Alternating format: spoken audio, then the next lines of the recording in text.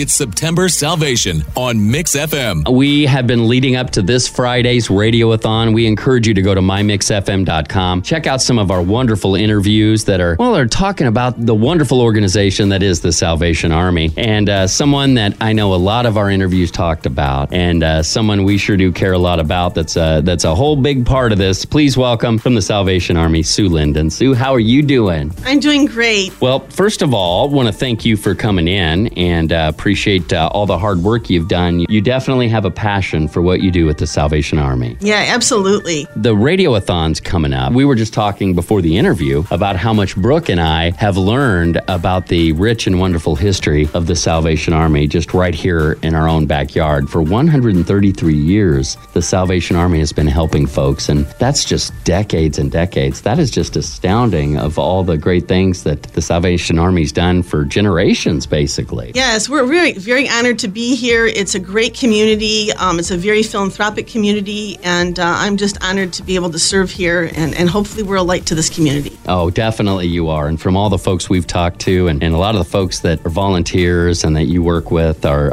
the special people. And I'm not saying this just because you're here. We've been saying it all month long. We're seeing the caring people that are doing so much in our community. And that's why we're doing this Radioathon coming up this Friday, where we encourage you to be a part of it. Give what you can. Spread the word. Go to mymixfm.com. Now, one thing that we need to talk about, since you're here, Sue, is the needs of the Salvation Army, the immediate needs right now. What can you tell us things that you guys really need that this Radioathon could really help? Okay, well, always the monetary donations are very important. We can stretch our money very, very far if we have the monetary donations. But if anybody would like to drop off hygiene products, we can always use the hygiene products. But on a bigger level, the opportunity was presented where we could actually purchase a nearby facility that's already plumbed with toilets and heating, and also an apartment complex. And so with that being said, if some community stakeholders would like to come alongside me financially, it would be a big, big, big help, because then we can use this facility for our Pathway of Hope families, and that would just be awesome. So we're really trying to look to purchase this building. Again, the opportunity just fell in my lap, and so I thought, well, if God's going to present this to me, I better run with it somehow, right? Exactly. Yes. Yeah. And Sue, speaking of the Pathway of Hope, to our listeners listening in, can you tell them a little bit about what the Pathway to Hope is? Okay, Pathway of Hope is a program that's designed to help people move from one place in life to a better place in life. It's to help them break that cycle of poverty. It's about not a hand out, it's a hand up. And so we're here to support them. We're here to support their goals. They create their goals. We just hold them accountable. We say, how are you doing on this? And it could be a goal as little as, I need a new uniform for work in order to go to work. And so we'll help them with that.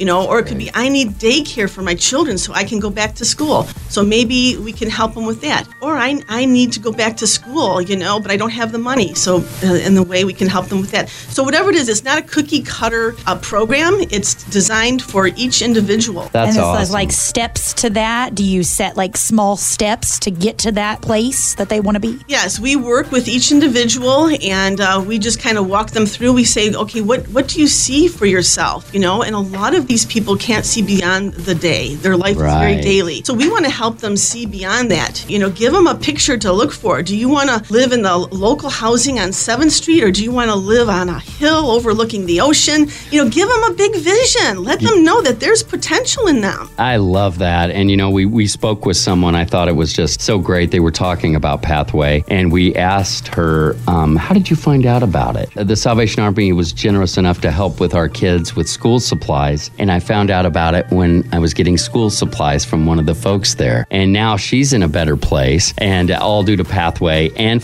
so there's two different things the Salvation Army did for that particular family. But one of them brought them to another avenue of help with Pathway. And I just thought that was so interesting. It seems like everything that you guys do there, the end result in mind is to better you and your family. It's pretty special. Go to mymixfm.com. While we're talking, you can make a donation right now. We encourage you leading up to Friday Friday, talk to your folks at work. Talk to your boss. You'd be surprised if you talk to 10 people in your office, and if you get a $5 donation from each of them, how far that would go. And if every business that listens would do that, oh my gosh, it would be a very nice and wonderful radiothon. So do us a favor, think about that. And as we think about the different needs for the Salvation Army, from a monetary donation, from hygiene products, there is something that you can do to help. Now, as we're chatting with you today, as you look back on the Salvation Army, is there kind of one story or one situation that really kind of encapsulates everything that the Salvation Army is? A more recent story is when COVID did hit. I had a gentleman call on the phone,